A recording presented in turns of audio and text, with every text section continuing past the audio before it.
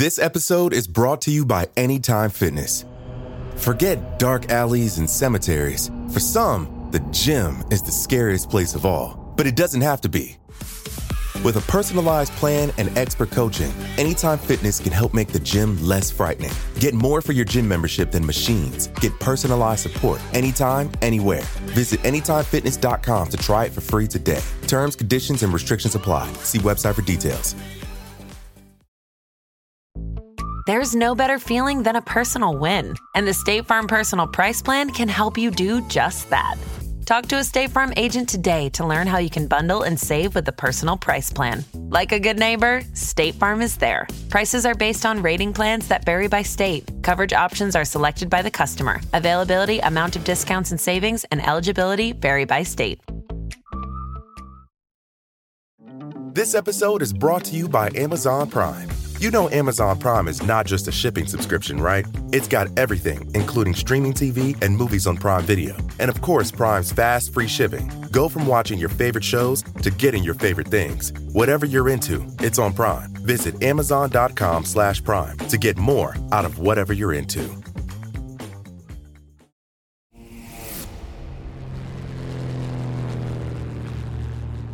Helen, do you still trust me?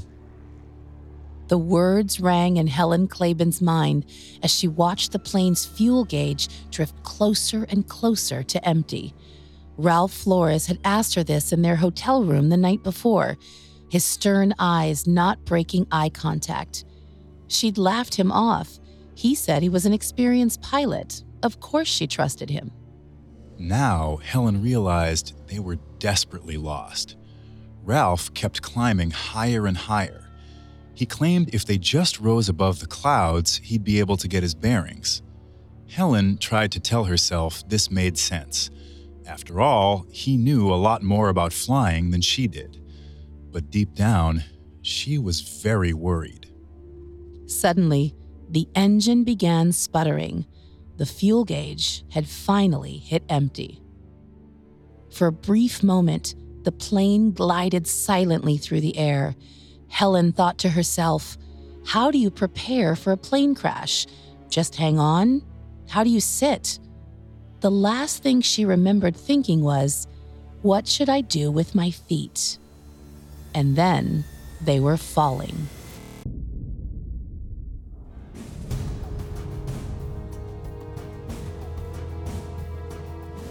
Welcome to Survival, a Parcast original. I'm your host, Irma Blanco. And I'm Tim Johnson. Every Monday, we'll take you inside incredible true stories of life or death situations.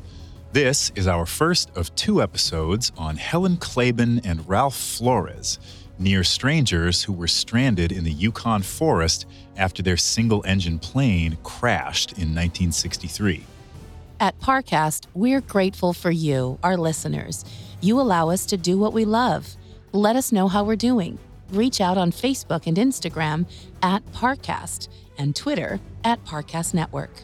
And if you enjoy today's episode, the best way to help us is to leave a 5-star review wherever you're listening. It really does help. We also now have merchandise. Head to parcast.com/merch for more information.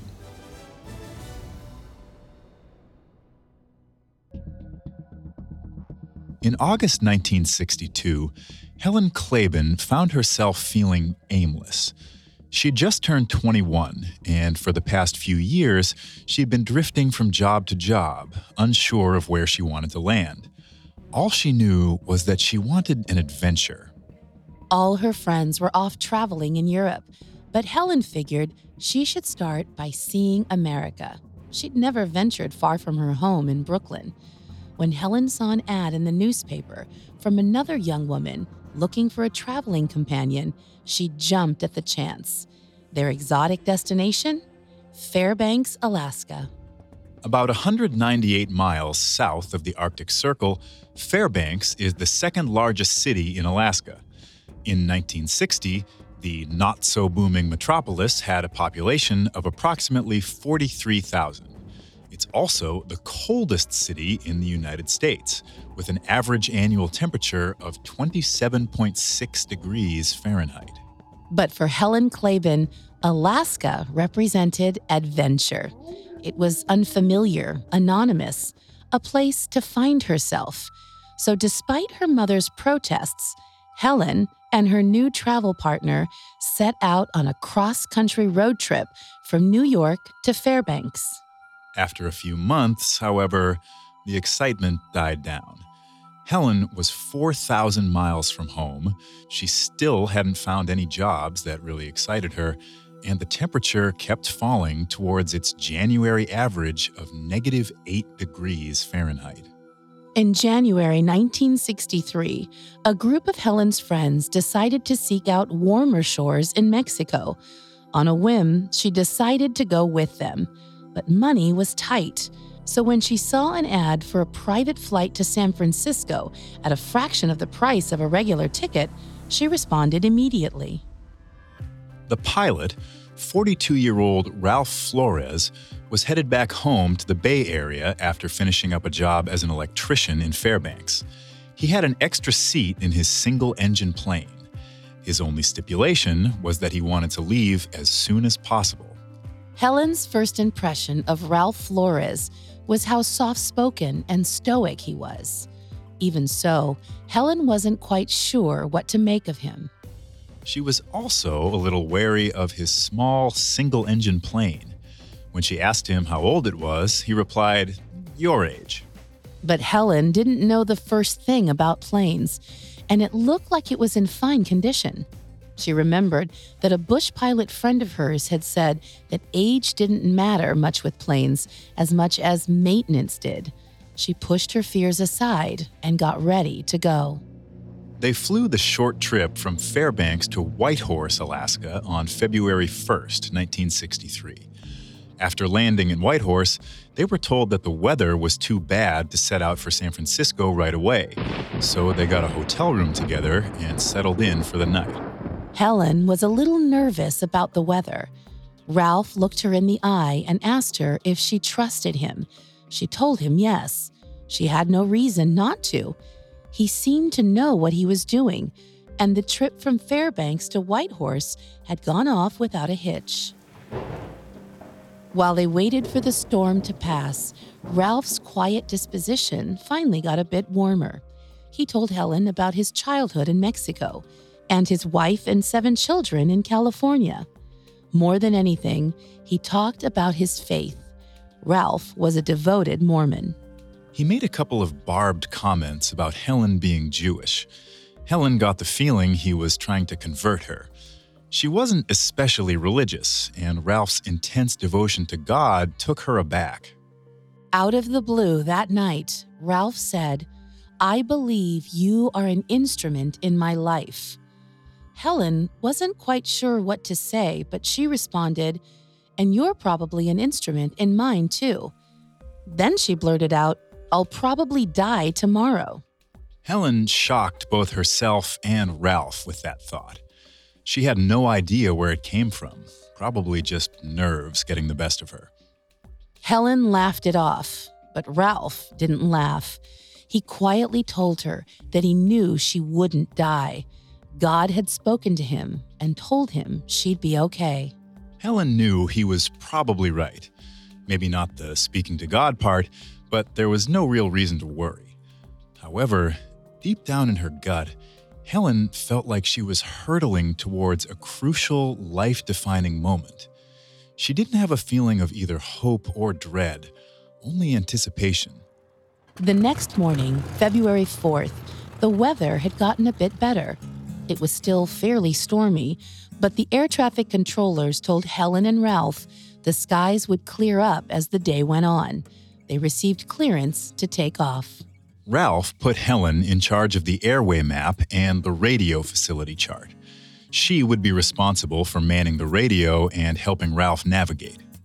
As they taxied down the runway, Helen squinted down at the pages, trying to channel her nervous energy into studying the charts and maps. Interference made it hard to understand any of the instructions coming over the radio. Helen strained to listen. Through the white noise, she could make out a voice saying, "Are you ready to leave?" The The stormy weather was partially responsible for the poor quality of the radio signals. It also probably didn't help that Helen had no piloting experience and wouldn't have known what terminology or phrases to listen for. The takeoff was a bumpy one. Ralph drove the plane upwards in a circular motion. Helen yelled over to Ralph, "What's wrong? What are you doing?" He responded, "Have to spiral through the clouds. Get out on top." Highly trained pilots use an instrument approach during bad weather. This technique involves using radio signals for vertical and lateral guidance. That way, even if a pilot can't see anything out the windshield, they can figure out their location by signal. Unfortunately, Ralph wasn't trained to use this approach. He only knew how to fly using visual cues and the radio navigation system. Helen's gut was screaming at her that something was wrong. The weather was getting worse, and Ralph couldn't seem to rise above the clouds. She kept trying to tell herself that he was an experienced flyer who knew what he was doing. Finally, they broke out over the clouds. Helen's pulse started to slow down. But the respite was a short one. Half an hour later, they found themselves in even worse weather than before. Nothing was visible in the thick cloud cover. Klaben focused on just chewing her gum. She was terrified, but she knew there was nothing she could do. She felt her stomach sink as she realized that Ralph was switching to the final tank of fuel. Each tank could carry the plane for about 45 minutes. Helen glanced at the clock and did the math. At 3 o'clock, they would run out of fuel. Ralph started rising again. He was determined to break above the clouds. The plane wasn't stocked with oxygen equipment, and as they rose higher, their lungs ached in the thin air. By 2:40, with only 20 minutes to spare, Ralph finally gave up on breaking out of the clouds from above and began to head down for an emergency landing. He barked at Helen, "Study the map." Helen had completely lost track of their location by this point. She couldn't see any landmarks below them. Everything was just a swirling gray mass. She watched the needle in the fuel gauge as it moved closer and closer to empty. Then Ralph snapped at her. The radio chart. Radio navigation systems broadcast a signal along a narrow path. By tuning into the proper sequence of frequencies and listening for the signal, pilots can center themselves along the flight path from airport to airport. This was the preferred method of air navigation before World War II. The system was phased out beginning in the 1940s because of its heavy equipment, difficulty of use, and high chance of technical failure. Ralph Flores, however, didn't see the need to upgrade. Helen held the radio range listing in front of Ralph as he steered the plane left and right, trying to find the navigational beam. For one brief, peaceful moment, he found it. Then it was lost again. Suddenly, a sharp wind rippled through the plane and tore the radio chart out of Helen's hands. She and Ralph both searched around the cabin, but they couldn't find it. It was as if the chart had vanished into thin air. Helen looked at the clock. 2:55. They would run out of fuel in 5 minutes or less. Helen watched as Ralph hunched over the panel, doing everything he could to slow the inevitable crash. The fuel gauge drifted lower and lower and finally hit 0. Helen thought to herself, well, here we go. She pulled her parka closer around her body, more for emotional comfort than for safety, and adjusted her seatbelt as tightly as she could. At the very last second, Ralph flipped a switch for the auxiliary gas tank. Helen felt her heart leap. She'd been worried for nothing. But then, the engine began to sputter. Ralph had waited too long to switch tanks, desperate to use every ounce of gas. The plane began to drift down. Before they knew it, they were plummeting towards the trees below. Helen looked out over the gloomy, snow-capped forest. She didn't know what to do in a crash, or if there was anything she could do at all. The last thing she remembered was watching the plane wing hit a tree and thinking, what should I do with my feet? Then she blacked out. We'll catch up with Helen and Ralph right after this. This episode is brought to you by Anytime Fitness. Forget dark alleys and cemeteries. For some, the gym is the scariest place of all, but it doesn't have to be. With a personalized plan and expert coaching, Anytime Fitness can help make the gym less frightening. Get more for your gym membership than machines. Get personalized support anytime, anywhere. Visit AnytimeFitness.com to try it for free today. Terms, conditions, and restrictions apply. See website for details. This episode is brought to you by Amazon Prime. You know Amazon Prime is not just a shipping subscription, right? It's got everything, including streaming TV and movies on Prime Video. And of course, Prime's fast, free shipping. Go from watching your favorite shows to getting your favorite things. Whatever you're into, it's on Prime. Visit Amazon.com/Prime to get more out of whatever you're into. Now back to the story. At about 3 p.m. on February 4th, 1963, Helen Klaben closed her eyes as her plane barreled down into the Yukon forest. When she opened her eyes, the sky was glowing with late afternoon light. She realized she must have blacked out for at least a half an hour. Her first thought was, hey, I'm alive. Well, what do you know? We did crash. I was right. Focusing on the fact that she'd predicted the crash might have helped Helen feel like she had control over the situation. Helen did a quick check of her body. Her right arm looked fine. Pain shot through her left arm when she tried to move it. She was fairly sure it was broken.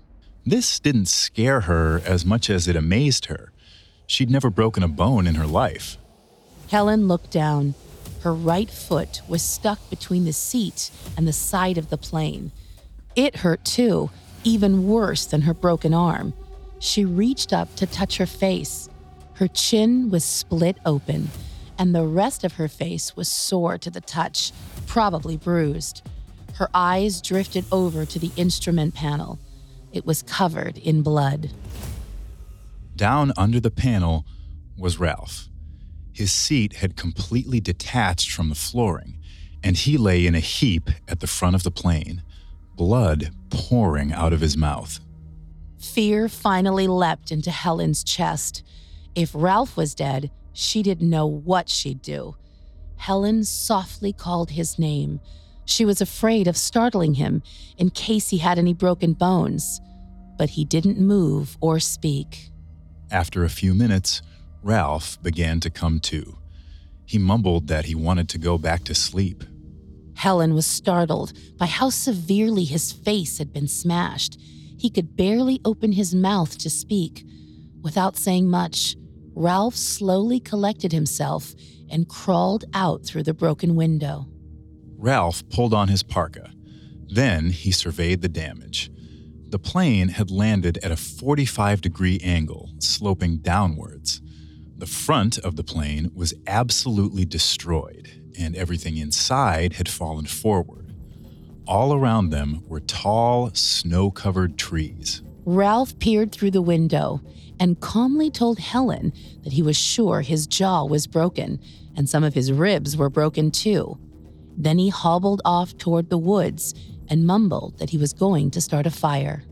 While he was gone, Helen tried to wrestle her right foot free. She looked at the thermometer on the blood-soaked instrument panel. Negative 48 degrees Fahrenheit. She wasn't sure whether it was broken or not, but given the average temperatures in the Yukon forest, the reading easily could have been accurate. Ralph finally staggered back out of the forest with an armful of wood. He got a fire going, then helped Helen climb out of the plane. Once they were both on solid ground, he said, "You know why we're here, don't you? Because you reject Jesus Christ." Helen's first instinct was to bite back and tell him off, but she realized things were going to be difficult enough without adding a religious debate into the mix, so she bit her tongue. By this point, it was already dark, and they were both too injured to walk very far anyway. Their only hope was that they were expected in San Francisco the next day. When they didn't arrive, a search party would be sent out to find them. Their best course of action was to settle in for the night and wait for rescue to arrive in the morning. Helen tore open one of her bags and pulled out clothes to wrap themselves in for extra warmth. Unfortunately, she'd packed for San Francisco, not the Yukon. None of her clothes were warm enough to be of much help. The two climbed back into the plane to shield themselves from the wind, huddled in among the wreckage, and tried to get some sleep. In the morning, Helen and Ralph set to work, preparing for their inevitable rescue.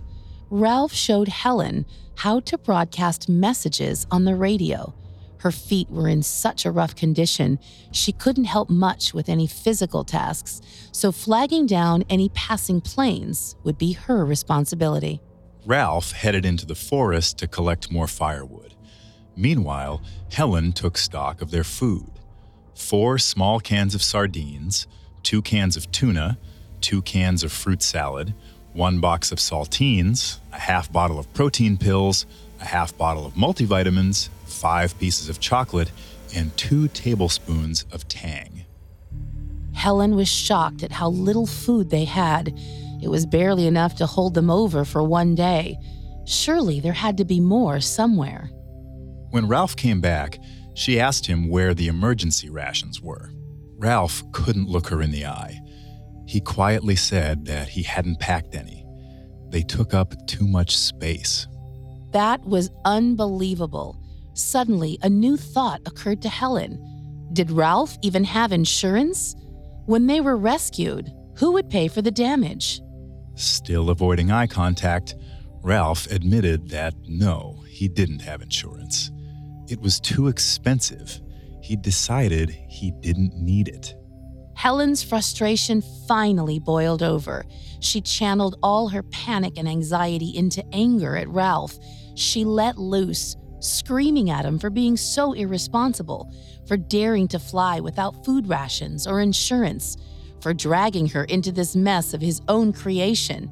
Yelling wouldn't fix anything, but it felt good.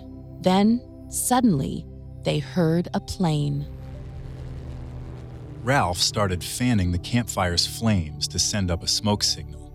Helen grabbed the radio's mic and yelled, "Mayday, Mayday, this is Howard N5886. We are alive. We hear you west. Please come back. We need medical attention and food. I am changing frequencies." She sent the message out across as many frequencies as she could, but the plane sounded like it was moving further and further away. And then it was gone. That plane may have actually been looking for Helen and Ralph. A massive search effort was underway, based in Fort Nelson, British Columbia, about 500 miles southeast. But Ralph had drifted away from his planned route due to the bad weather, so the planes searching along the flight path might have been too far away to pick up their broadcasts. Helen and Ralph didn't hear any more planes for the rest of the day. They sat in silence. Then, as the sun started to set, they climbed back into the wreckage. Ralph tried to tear some of the equipment out of the plane to give them more room, but it was a slow effort since every movement made his broken ribs ache. Without sleeping bags, they padded the floor with spare clothes and stuffed blankets into the broken windows to keep out the wind. Ralph opened his suitcase, and Helen finally saw what he'd packed in lieu of food or emergency supplies. He'd stuffed his entire suitcase full of religious books. Helen pulled out her own books, Thoreau's Walden and Plato's Republic, but it was hard to focus with Ralph reading aloud from the Book of Mormon. Helen told Ralph that she respected his faith, but she had her own views, and no amount of evangelizing was going to convert her. Ralph's eyes grew wide with concern. He told her earnestly that he was afraid they wouldn't be saved until she accepted Jesus Christ as her Savior. Helen was too tired to argue. Eventually, she put her book down, rolled over, and went to sleep. The full reality of the situation didn't hit Helen until the third day after the crash. Planes kept flying past, but no one was responding to the radio broadcasts. Dread hit them as they realized that the tree coverage was so thick, pilots might not be able to see their smoke signals. That third day, Helen felt her first solid wave of hunger. She'd been coasting on adrenaline, but after a few days, with only a couple bites of food at a time, her stomach felt like it was folding in on itself. The mental and emotional effects of severe hunger were starting to set in too. Helen became convinced that Ralph's accusation was right. God was punishing her for rejecting Jesus. In her calmer moments, she knew it was crazy. They'd crashed because of the weather, not because she was Jewish. But Ralph's words ate away at her panicked, hunger-addled mind. That night, the fear and frustration finally broke Helen. She climbed into the plane, curled up into a fetal position, and cried. Ralph climbed in and sat beside her. He assured her that people were looking for them. There was a fatherly authority in his voice that made Helen feel like everything would be okay. Helen finally let Ralph wrap a makeshift splint around her broken arm. It felt too tight, but it did provide relief from the constant pain. She slept all right that night, comforted by the thought that she wasn't alone. The next morning, Ralph started a fire and melted down some snow in an empty oil can. The warm water was the next best thing to a morning cup of coffee. Ralph and Helen split up a portion of their remaining rations and had a little breakfast together. Ralph's jaw was in such bad shape he could barely swallow. He stared out into the vast wilderness, exhausted but determined. They spent the morning talking about their families and what their lives had been like before. Helen told Ralph about her mother and 5 siblings and the feeling of aimlessness that had sent her to Alaska. Ralph told Helen about his wife, Lee, and their 7 children. The family was living in San Francisco with Lee's aunt and uncle. His eyes were lost in reverie as he told the story of how he'd asked that aunt and uncle for Lee's hand in marriage. The story felt so vivid to Helen that she told Ralph she already felt like she knew his whole family. Ralph said he felt the same way about Helen's mother and siblings. After breakfast, they redressed each other's wounds. Neither said anything to the other about how bad their injuries looked. This small bit of ignorance was bliss for both of them. Then Ralph set out looking for more firewood while Helen sat by the fire. A wave of gratitude hit Helen as she thought about the dire situation she would be in without Ralph. Despite his swollen fingers and toes, he never complained about doing all the manual labor. Psychologist Ann Maston has studied children and adults who have survived brutal circumstances. She found that the most resilient people have a willingness to adapt to whatever environment they're thrust into. Both Helen and Ralph reflect this trait. They never panicked about their situation or their injuries.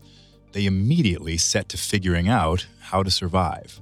Helen was still in such a state of denial about the situation they were in that instead of panicking about the real problems, she found herself worrying about little things, like not being able to stay in shape because of her injured feet.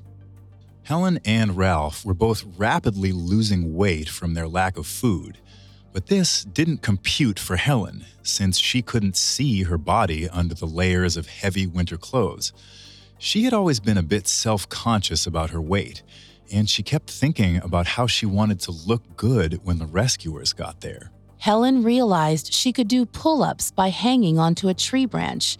She enjoyed the exercise, partially just because it was a way to pass the time. Ralph spent his time trying to fix things, like his watch, the airplane clock, and the radio, which he thought might be malfunctioning. He tried to build traps to catch the rabbits that occasionally hopped by using tree branches and supplies from the plane, but none of them were successful. The traps ranged from makeshift slingshots, a total failure, to elaborate snares built from suitcases and wires. Helen found the traps terribly funny. Not only did they not seem capable of catching a rabbit, but he never seemed to place them near where the rabbits hopped by. A sort of familial camaraderie grew between the pair. Ralph was old enough to be Helen's father, and he even called her daughter on occasion. In turn, she took to calling him Daddy-O.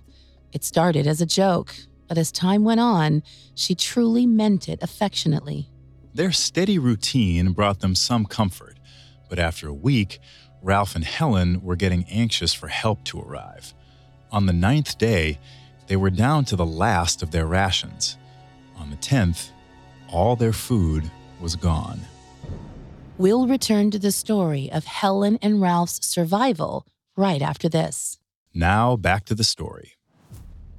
By February 14th, 1963, Helen Klaben and Ralph Flores had been stranded in the Yukon forest for 10 days. They were completely lost. Their food rations had run out, and a rescue plane still hadn't arrived. With access to water, the average person can go for about 30 to 40 days without food. Helen and Ralph were both of about average weight at the beginning of their journey, so they both had enough body fat to keep them alive for a while. Helen spent the first 3 days doubled over with stomach cramps, but on the 4th morning, she felt that her stomach had, in her own words, gone to sleep. When the body goes without food for an extended period of time, several changes happen. Blood glucose levels stabilize, fat reserves are broken down, and levels of the hunger-controlling hormone ghrelin gradually drop. All of these processes lead to a reduced appetite. The one thing Helen found herself craving was water. She found herself waiting for the bowls of snow Ralph melted down as if she was anticipating a meal at a restaurant. But they had to be wary of how much water they drank. Drinking water meant needing to urinate, and needing to urinate meant having to take off the layers of clothes guarding them from the sub-zero temperatures. As the days went on, Ralph and Helen tried to keep a positive outlook. They spent the afternoons reading out loud to each other. Helen even relented and allowed Ralph to read her the Bible. Research has also shown that people who believe there's a deeper meaning in life have an easier time coping with difficult environments. Ralph's faith may have been key to giving him the strength to keep going. Similarly, Helen said that the idea of God watching over them brought her peace. Helen even began reading the Bible on her own, though she disagreed with Ralph's assertion that God would only help them if she accepted Christ into her life. She wanted to believe there was some divine lesson to be learned from all of this. Finishing the Bible gave Klaben a goal. Making her way through the book made her feel like she was accomplishing something, even as her physical strength continued to dwindle. By the 2nd week in the forest, Helen's right foot had grown unbearably painful. She'd been avoiding looking at the extent of her injuries, but curiosity got the best of her. She unwrapped her feet and looked at her toes. 3 of her toes were black blistered, like they'd been burned. She couldn't move them at all. One large blister throbbed like it had its own heartbeat. Helen wondered, almost nonchalantly, what stage of frostbite they were in. She knew that there was nothing she could do about it either way. Meanwhile, the hope of being rescued was slipping away. After a couple weeks, Ralph gave up tinkering with the radio. There'd been no sign that their broadcasts were being received, so the work felt futile. When Helen heard a plane passing by, she would hobble as fast as she could to the clearing near their campsite and flash mirrors up at the planes. But this never attracted any attention either. During the 3rd week, they came to the stomach-churning realization that they hadn't heard a plane in days. Helen asked Ralph if he thought the search party had been called off. Ralph told her firmly that people would keep looking for them. the plane would have cut a path through the trees that a pilot would spot soon. In actuality, Helen was correct.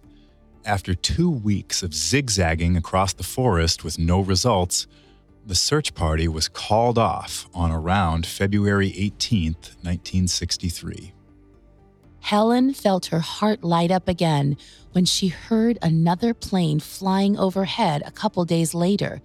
Suddenly, an idea occurred to Ralph. Helen had packed oil paints. The pair tore a piece of fabric from the plane and worked together to make an SOS sign. Ralph used a rope from the plane to hang the sign as high as he could in a tree near the clearing.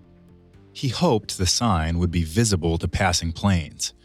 But as the days went by and planes kept passing without slowing down, it became clear that the sign was too low and too small to be visible from above. Ralph announced a risky plan. They would make an even bigger sign, and the next day, he'd climb as high as he could up a tree and hang the sign there. They both knew just how dangerous this plan was, given Ralph's injuries. His broken ribs made every movement painful, and a single faulty branch or gust of wind could send him toppling to the ground. If Ralph was too injured to walk, they'd both be stuck in place, without even being able to harvest firewood. But he was absolutely determined to try. That night, Helen had a vivid dream that her feet were healed. She gracefully shimmied up the tree while Ralph fretted below. Helen had been feeling guilty about how little she could contribute to the survival effort. Her subconscious yearned to be able to help Ralph in return. But she woke up to the same painful, blistered feet. She hobbled to the tree to keep watch as Ralph made his ascent. Ralph climbed at a steady, strong pace. With every movement, his body ached from hunger, exhaustion, and broken bones. The wind howled, rattling the branches. When he reached the top, he carefully used one hand to tie the sign around a high branch. He looked out over the treetops and saw, off in the distance, a river and a clearing. He thought the river might lead them to a highway. At the very least, it'd be easier to attract the attention of a pilot if they moved into the clearing. He kept those alternatives in the back of his mind as he descended. But for now, they were back to waiting. The cold and sleeplessness wore on Klaben. One of the sweaters she was sleeping on had been a special gift from her mother, and homesickness overwhelmed her every time she lay down to sleep.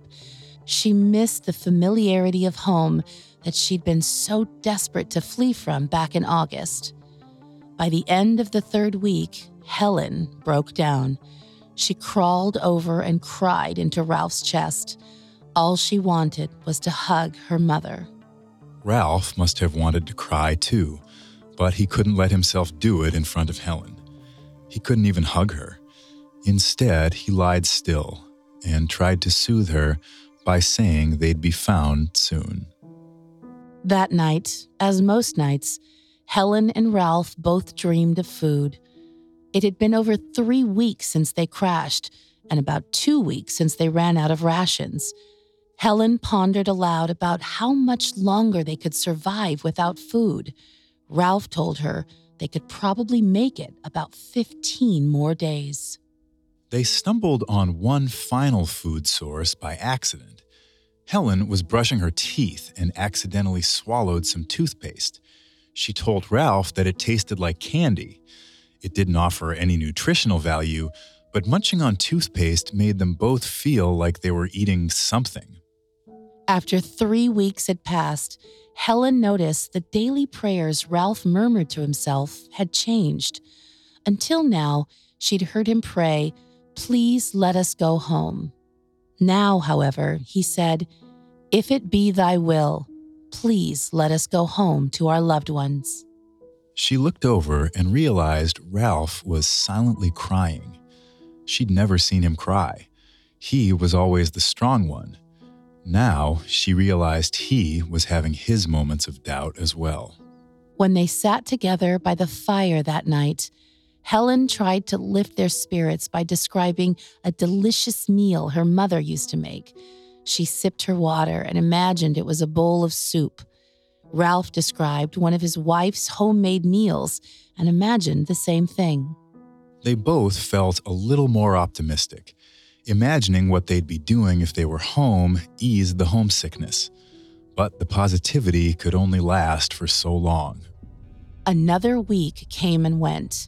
Helen and Ralph had been stranded for nearly 5 weeks, and they'd been out of food for 3. Not a single plane had noticed their SOS sign. Ralph gave up hope of anyone finding them. It was time for his backup plan. He would have to venture into the forest and find civilization himself. They'd leaned on one another so much for the past 5 weeks.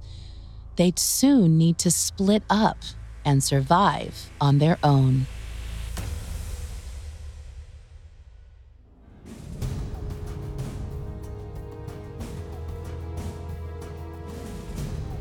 Thanks for listening to Survival. We'll be back next week to continue with Helen Klaben and Ralph Flores' survival in the Yukon forest. You can find all of Parcast's shows on Spotify and anywhere you listen to podcasts. If you enjoy the show, the best way to help us is to leave a 5-star review. And don't forget to follow us on Facebook and Instagram at Parcast and Twitter at Parcast Network. We'll see you next time. Survival was created by Max Cutler, is a production of Cutler Media, and is part of the Parcast Network. It is produced by Max and Ron Cutler, sound design by Russell Nash, with production assistance by Ron Shapiro and Paul Mahler. Additional production assistance by Carly Madden and Maggie Admire. Survival is written by Mandy Bassard and stars Irma Blanco and Tim Johnson.